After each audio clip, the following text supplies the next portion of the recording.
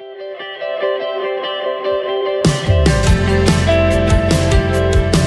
listening to the Clear Creek Resources Podcast from Clear Creek Community Church, located in the Bay Area of Houston. Well, hey everyone, welcome to the Clear Creek Resources Podcast. I'm Ryan. Well, if you don't know Aaron Lutz, he is the campus pastor of the East 96 campus. And on this episode, I sat down with him to get to know him a little bit. And so I asked him some questions about his life, his family, what's it like to be a pastor, and some of his favorite restaurants in the Houston area. So check it out. All right, Aaron Lutz, thanks for being on the podcast again. Absolutely, man. All right, so we've done some series of podcasts where it's a get to know you. And so this is get to know Aaron Lutz. I don't think a lot of people love being in the hot seat and talking about themselves, but I find it interesting and fascinating to talk to you about some of these things. So we're going to roll through some questions here. Cool, right? man. I'm game. All right, first one is this. What's your favorite thing about being a pastor? And also, what's the hardest thing? Yeah, I think my favorite thing is having Fridays off. That's pretty awesome. Yeah. So we work Monday through Thursday. In the office. Because Sunday is, yeah. I was going to say because Sunday is a work day. Yeah. No, that's not my favorite thing. My favorite thing is having a group of people that, Brian, I genuinely love. Like, I love these people. I love to serve them and walk with them through life and ups and downs and just being present in some of those moments that like really matter in people's lives. Like, I think that's one of my favorite things about being a pastor, just walking with people. So I love to teach. I love to cast vision. Those are things that like give me life, but I think those are things that earn me the opportunity and the right to really be in people's lives. So I enjoy that. But I think that's also one of the hardest things about being a pastor, right? Is that you walk through stuff with people and not everything is always as fun or the high moments. You're walking through some low moments with people and loss and parenting issues and marriage issues and conflict, and it can just get messy. And so when our people hurt, like I hurt with them. And so that makes it tough. Or when people leave, or there's, people move, or people get mad about something and they leave, and you've invested deeply in some people, like I think that becomes a pretty difficult thing too, especially even just our personality types. Like it's hard when you're walking through people in those low spots. Yeah. All right. So in this new year, we've had a little bit of a different preaching schedule. And so you've been preaching a whole lot more. Mm-hmm. I'd love to know just some of your thoughts on how that's been for you. Deep in your soul, you've been preaching more often. I think it's put me in a rhythm that I like working in. I like the idea of studying and writing sermons. And when you're in a more regular rhythm, I think that you just kind of are able to stay consistent in those muscles, instead of every once in a while kind of ramping up to do that on top of everything else that we're doing to pastor the church. And so I've enjoyed that. I think I feel like, Ryan, what it's done is I've always been the pastor for our leaders. Like they knew I was their guy to walk with them. But now I feel like it's moved me to a place where I'm pastoring that whole campus, that congregation. Like they see me a lot more often opening the scriptures. And so I have more counseling opportunities, more things I'm walking with people because they see me open the scriptures with them. And so I think it's earned me that opportunity as well. Yeah. Yeah. All right. So you've preached at your campus. You were in student ministry for a number of years at Clear Creek and at a previous church. So you've stood up and you've preached a whole bunch of times in front of all kinds of different people. Yeah. I want to know, what are some funny things that have happened in some of those preaching moments? I did student ministry for 8 years. So I have learned to preach with distractions in the room, right? Yeah. This last week we had, baby running, or like 2-year-old running back and forth in the room, and people are like, how did you preach through that? Like, man, I've seen a lot worse in student ministry. In my own house. Yeah. And it's like, you get used to it a little bit. Yeah. So one of the funniest things I think in student ministry here at Clear Creek, there was a young couple, teenage boyfriend, girlfriend in the back row. I think they were playing a game with me where like, they're going to see how many times they could lick each other without somebody saying something. So like this girl licks her boyfriend from his chin to his earlobe, and they're just going back and forth. And so like, that was probably the most distracting thing in the room. I don't want to get into it too much, but were they like laughing about it? Oh yeah, it was a funny thing. I didn't know if it was like an intimate moment. I think it was a both and. Okay. It was a flirtatious and let's just mess with people around us. It was pretty funny. Man. Yep. All right. If you could be anything else besides a pastor, what would you be? Oh man. I can go one of two directions with this. If I could be an expert at anything other than what matters for my career, I would do like graphic design. Like, I just always like making logos. Used to help make our t-shirts. Not that I was good at that, but like, I just think it's really interesting and fun. So I would do that, some sort of advertising, marketing stuff with graphic design, or I'd be a firefighter. All right. I just think that'd be cool. Yeah. You can do both if you want. You can be a firefighter on the side. Yeah, on the side. Yeah. On those Fridays off. Yeah. You can go do that. Yeah. No, I just have friends that do it, and they help people, but they also run into some dangerous situations. They get to work out on the job and sleep on the job. I think it'd just be awesome. It'd be a good career. Cool. Yeah. I think you'd be good at both of those. But for the record, I like being pastor. Yeah, I'd rather do that. It's a hypothetical. What would you do if? Yeah. All right. So let me get some questions about your family now, especially for people who don't know you. Maybe they don't go to East 96 or they haven't been around as much. So tell us a little bit about your family. Yeah. So my wife Bethany and I have been married for almost 14 years. It'll be 14 years this summer. We met at Texas A&M and been married, moved here almost 9 years ago. And we have 3 kids. So we have an 8-year-old, a 6-year-old, and 5-year-old. So 2 girls and 1 boy in the middle, Addie Jo, Evan, and Annalie. That's my family. All right. I want to hear more about some of your kids, like their personalities and what are they like? Addie Jo, my oldest, is our typical rule follower, first kid, people pleaser, but the sweetest. Like, she just genuinely cares about people. She's into art and reading. During COVID, like the thing her and I did together was we read a lot together. So we read Harry Potter together and we read Lion, Witch, and the Wardrobe together. And it's really created this love for reading. So that's really Addie Jo's thing. Evan, my 6-year-old, loves sports and baseball. We watch baseball together. He plays baseball, help coach his team, enjoy all that. He's quietly funny. Like, he's funny, but like in this like cool kid smirk kind of way right now. Yeah. He's in kindergarten and learning a ton, and he's a fun kid. Annalie, our youngest, is your typical youngest child. She's the loud, funny, makes everybody laugh all the time, kind of get away with what she can get away with kind of kid. But she's a lot of fun too. So, that's awesome. Yeah. What's your favorite part about the stage of life that you're in with your kids being this age? Yeah. So, Lance Lawson's our Wednesday night campus pastor. He lives across the street from us, and they're like in this stage just ahead of us. And we've always looked across the street and like, man, I can't wait to be where the Lawsons are. And we're kind of in that stage now, like where our kids are a little bit more independent. They can do some stuff for themselves.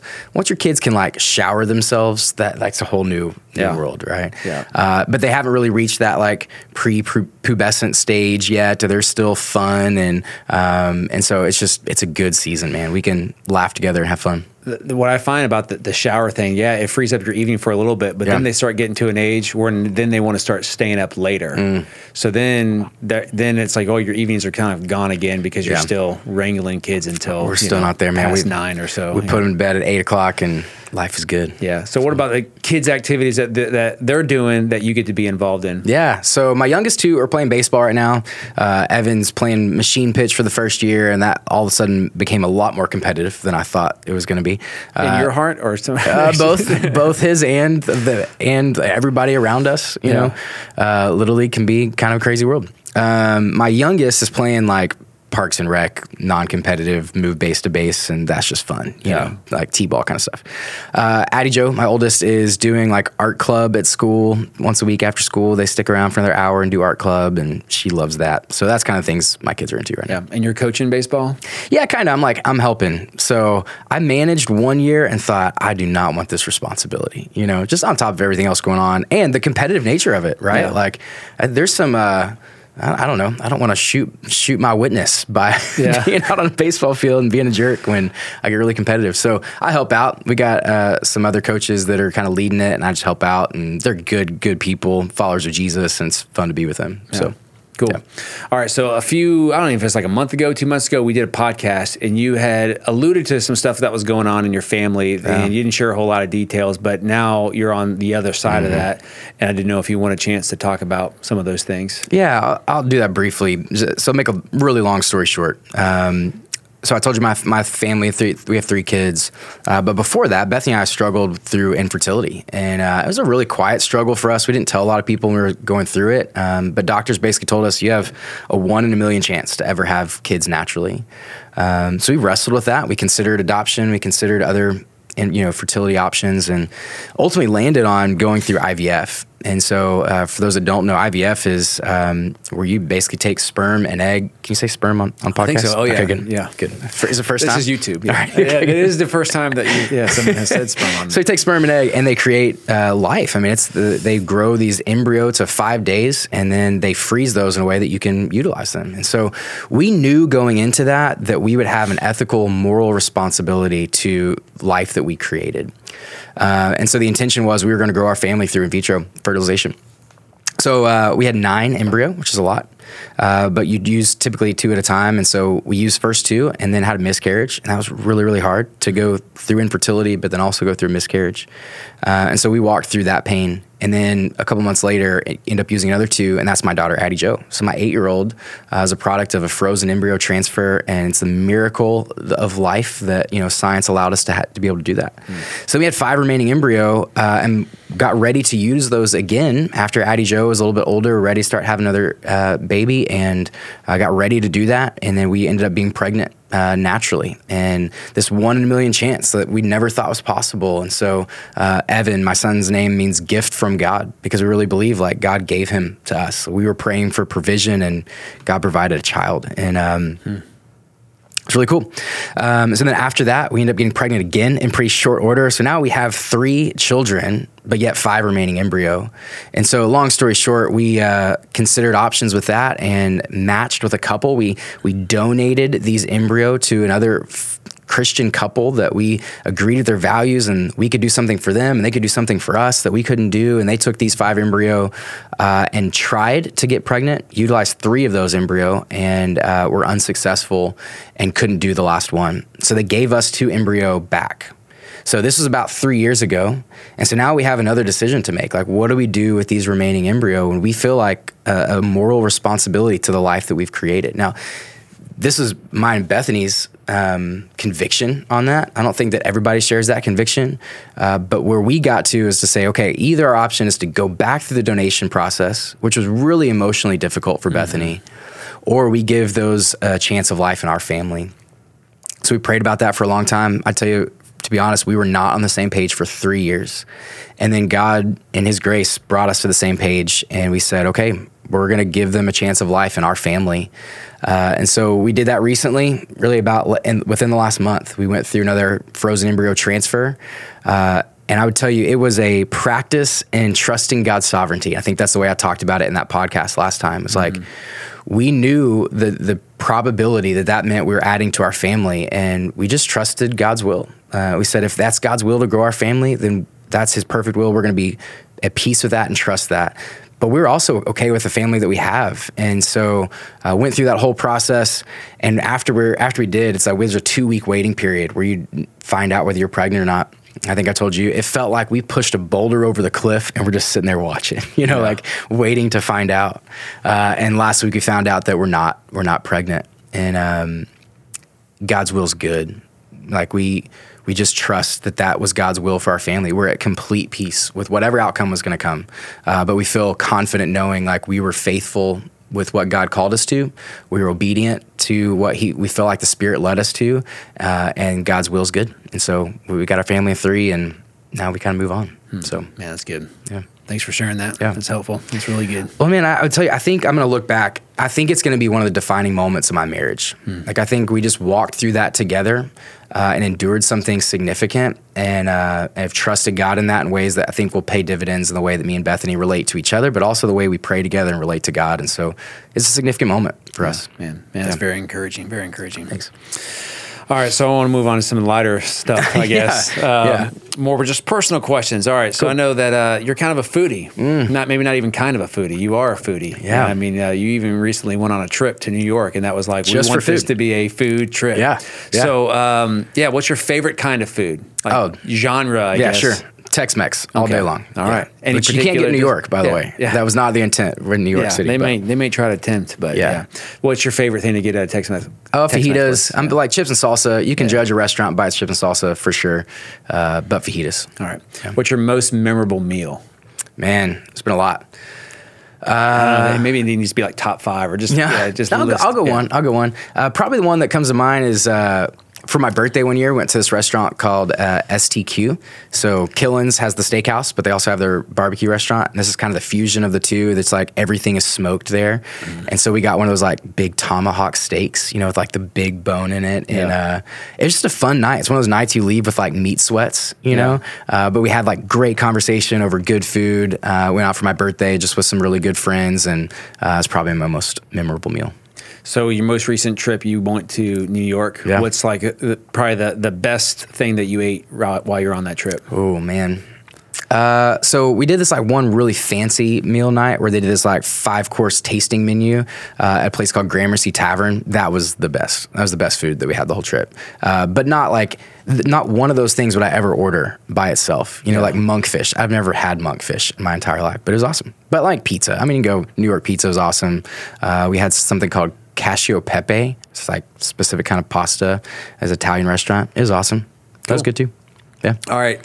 Since you get out into Houston and eat a lot more restaurants around there than I do, what are your like top 5 recommendations if I was going to venture inside the loop? Yeah. Or maybe even outside the loop if there's something. Which we should do that. Like you, me, and Lindsay and Bethany. About it. We should. We need to. So my top 5, because you asked me this earlier, I had to like narrow it down. My first favorite actually just closed. So it's a place called UB Preserve. Chris Shepard's like the executive chef, and their whole thing was like, we're going to tell the story of Houston through food, which is just a cool concept, right? Like most diverse city in America, they have a really diverse menu, kind of a fusion of like Asian and Indian food and Mexican food, and like, it's just awesome. So that was my favorite, but they shut it down. So that same restaurant group has a steakhouse called Georgia James and have some of the same menu stuff. So Georgia James. Number 1. Okay. Number 1. Starting at the top. That's not number 2. Okay. That's not number 2. No. Okay. Because the other one's closed. Yeah. Right. Number 2, State of Grace, Montrose, kind of River Oaks area, right off Westheimer, just modern American place. Really, really good. In the Tex-Mex genre, Ninfa's on Navigation. Have y'all done that yet? Like the original Ninfa's? I think I have been there, yeah. It's good. Yeah. It's good. And it's just like a Houston, like you have to do it. Yeah, I've been there a long time ago. Yeah. Nothing recently, yeah. Cool. So that's number 3. 4, B&B Butchers Steakhouse over in Washington, kind of east of downtown. And then probably my 5th is a place called The Grove. It's like the only restaurant in Discovery Green. So you like go into the park, and then they just have this cool modern American restaurant sits right there in the green. Yeah. Yeah, that's my top 5. I think that might be the only one of those I've been to. Yeah. And probably the only one that I've actually heard of. The Grove? Yeah, You've heard of Ninfa's. You've heard of Ninfa's. Oh, yeah, Ninfa's, yeah. And I guess I have been there too. We'll take you to the other 3. All right, let's jump to sports. What's your favorite sport to play? And I also want to know favorite sport to watch. Okay, favorite one to watch is baseball. I love baseball. I've always loved baseball. I think baseball is a generational thing, right? Like you do it because your dad did, like my dad and I watched baseball growing up. And so you're saying no one likes baseball independently. They all like it because their dad does. There are baseball haters in the world that think it's really boring. I love baseball. It is a little boring. Yeah, I just lose respect for people when they say that they don't like baseball. It's a whole experience. The game itself can be slow, but there's more to it than just the game being played. You know what's really going on. You really enjoy all the nuances of baseball. So baseball's on in my house from opening day till the end of the World Series. It's just on in the background, whether we're eating dinner or just hanging out. So that's my favorite sport to watch. My favorite sport to play is not, I loved playing baseball when I was in high school, but I play twice a month a game called Ultimate Frisbee, which not everybody knows what that is. It's not disc golf. Okay, so disc golf, you like throw it, you're playing golf with a frisbee. This is like football and soccer and cardio and running up and down the field. You're scoring touchdowns, but you're throwing a frisbee to a team, and that's my favorite sport to play. Yeah, awesome. Yeah. What are your sports teams? Ooh, favorite teams, Houston Astros. Grew up Houston Astros fan. Were you an Astro buddy? I was. Yeah, me too. Yeah. I found this keepsake box the other day of all my old Astros buddy stuff. There's a glove that has Astros buddies spelled wrong, like Buiddes, booties. That's probably worth something. I know. I tweeted it to the Astros. They didn't think it was that interesting. But, so Astros is my favorite team.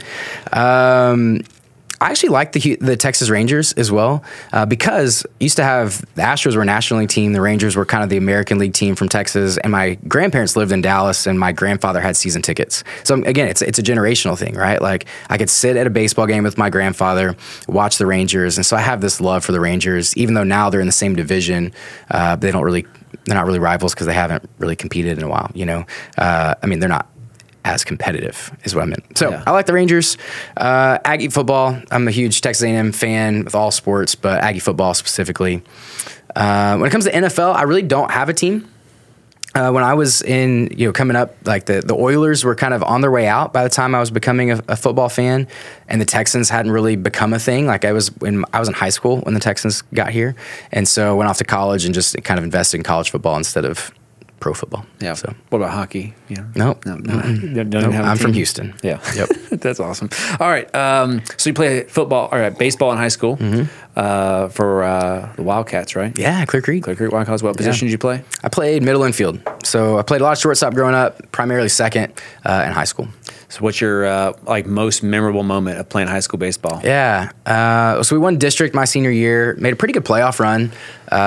We lost to the team who ended up winning state that year. So Kingwood won state. And so you basically got second. Basically, So, yeah. Anybody who lost to Kingwood got second, right? Yeah. We didn't go as far, but yeah, they were really good. I hit my only home run my senior year of high school. Like, didn't hit one in Little League, not in Pony. My senior year of high school, I was like a slap and run kind of hitter. And so my senior year, I hit one, felt good, and I started like sprinting to first base, thinking I'm going to get a double out of this. And the coach told me to like touch them all. Like, it wasn't till I got to second base that I realized that the ball was over the fence, you know. And so I tried to like slow it down and just like, you know, walk like it you've out. done it before? Yeah, which I had not, you know, and grinning ear to ear. So that was fun. My senior year, we all shaved our heads. And mine never grew back. So it was like this team building thing that became my forever haircut. So that's awesome. Yeah, I guess. Do you still go to the games today? Not as much as I want to. You know, my kids are playing stuff and all over the place, and I would like to go to more games than I do. I know the coach at Clear Falls. He texted me the other day. They're ranked in the top 10 in the state right now, and so I'd like to get out and watch them play. I told you I played in this alumni game. A couple months ago, Clear Creek hosted like anybody who's ever played come back and play, and we got to play against their varsity team. Dude, it was a blast. It was so much fun. And how'd you do? I did well, man. Yeah, I did well. I mean, it was fun. Yeah. I got a double off of like a varsity pitcher. Like, there's no way I'm gonna hit these guys. Yeah. You still got it. I guess relive my glory days, right? Yeah, that's awesome. So, all right. What about as a fan? What's your top baseball memory? I mean, Houston Astros winning the World Series in 2017. That was the year of Harvey. So there's like this emotional connection to that team going through that. That was also the year we launched East 96. And so it's just a kind of really significant year. So when they won the World Series, that was pretty cool. My dad and I went to Academy and stayed out till like 3 o'clock in the morning trying to get the championship shirt thing, you know. And so that's a cool memory. But he and I went to the 2019 World Series. And so that's a cool memory, just having been there. They lost every home game in that series, so we didn't see a win. But I have that picture on my wall and ticket on the wall, and that was cool too. Haven't you done a lot of like traveling, or at least some traveling to some other ballparks with your dad? Yeah. Is that right? Yeah. What are some of those memories? Yeah, so my dad wants to go to all 30, you know, major league ballparks, and so I'd like to do that with him at some point. But we went to Fenway Park in Boston in 2018. So that was a year after they won the World Series. I got to travel, and we ended up actually staying at the hotel the Houston Astros were at. And we didn't even know that on the front end. And so I took a picture with Justin Verlander, passed Altuve on the stairs on the way to, one day, and got to see a game with my dad and my brother-in-law. That was a really, really cool trip. Yeah, that's awesome. Yeah. Cool. All right, I got some other questions for you here. This is more like rapid fire, I guess. Rapid fire. Here we go. What's your favorite movie? Favorite movie's Glory. Oh, yeah. Yeah, do you know that one? Yeah, I do remember that one. Movie. I remember I watched it in school, and then I went to Blockbuster after that and rented it. Yeah. Because it was so good. I want to watch it at home. Yeah, and it's one that comes on like TBS every once in a while. And when it's on, it's like, I have to watch it. It's so good. Absolutely. All right. Are there any series that you've gotten into recently, like any TV show series maybe you and Bethany have watched together? We watch a lot of stuff. We just finished Inventing Anna. Okay. That? Yeah. Lindsay watched that and watched on Netflix. It. Yeah. Anna Delvey, her foundation, her fake foundation. Yeah. It's good. What were your thoughts on that? Just good? Oh, it was intriguing, man. Yeah. This is like German heiress, like makes up this whole thing and just scams everybody. She was wicked smart and just kind of crazy. But it was awesome. Yeah. Awesome. Ted Lasso is still my favorite this year. Like, we haven't watched it recently, but that's my favorite one for me and Bethany watched this last year. Yeah. What's your greatest fear? Birds. Oh. Yeah, I don't like birds, man. Is there something that happened? No, they just fly at me. They poop on me. They're the rats of the sky. Like, I hate birds. There you go. That's awesome. That's my, irrational fear in life. If you can go anywhere in the world, where would you go? I'd go to, this is like a pastor answer, but I'd go to Israel. I'd go to the Holy Land. I really want to do that trip. Yeah. I wanted to do it as like a graduation gift after seminary, and it didn't work out. And so ever since then, I've wanted to go. I'm like jealous of all Yancey's Facebook posts right now. He's in Israel. So one day.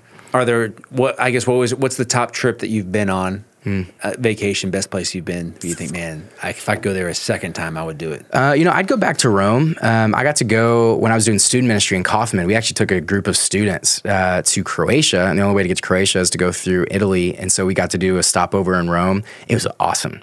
But Bethany was pregnant at the time, and so she didn't get to go with me. She was on bed rest. And so I would like to go back and take Bethany to Rome. Colosseum and even like St. Peter's Basilica and the Vatican, like all of it was so cool.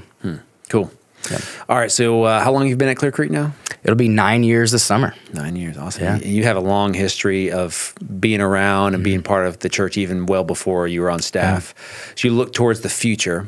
What are your hopes for Clear Creek? This is your final question. What's your hope for Clear Creek? Yeah. Yeah, man. Clear Creek's almost 30 years old, not quite there. But man, it's been a great 30-year stretch of just faithful ministry, and like we enjoy a lot of trust in the community. And so my hope for the future is another like really faithful, fruitful 30-year run ahead of us. And not just to like maintain and survive what has been, but to have the same kind of impact and fruit in ministry for the next 30-year stretch. And so things I hope for in that season would be, I want us to grow as a passionate, expressive, worshiping church. I want us to maintain our gospel centrality and respond to that in a really, really passionate way. And part of that is because that's where I've been growing a little bit in my own worship, but also because I think that what people are looking for is a transcendent experience with God, where they want to meet with Him. They think they don't need information, right? Like I can look up everything on the internet that I need to know.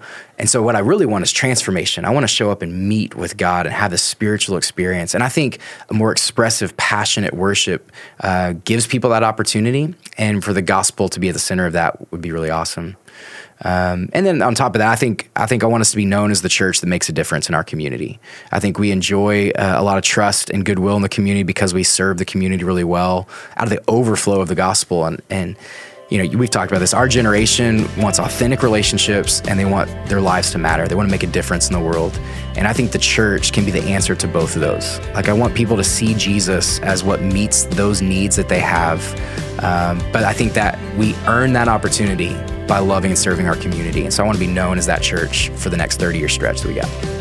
Good, man. Does that answer that question? It does, absolutely. Yeah, thanks. All right, man. Well, thanks for being willing to sit in the hot seat and talk about yourself for a little while. Sure. Appreciate you. Appreciate your life, your family, the way you lead the church, man. Yours too, man. All right. Thank you guys so much for listening today. I hope this conversation was helpful. If you want to watch the video of this podcast or share it with a friend, you can find it at clearcreekresources.org, where you can also find articles, music, and a lot more. Again, I'm Rachel. Thanks so much for joining us today.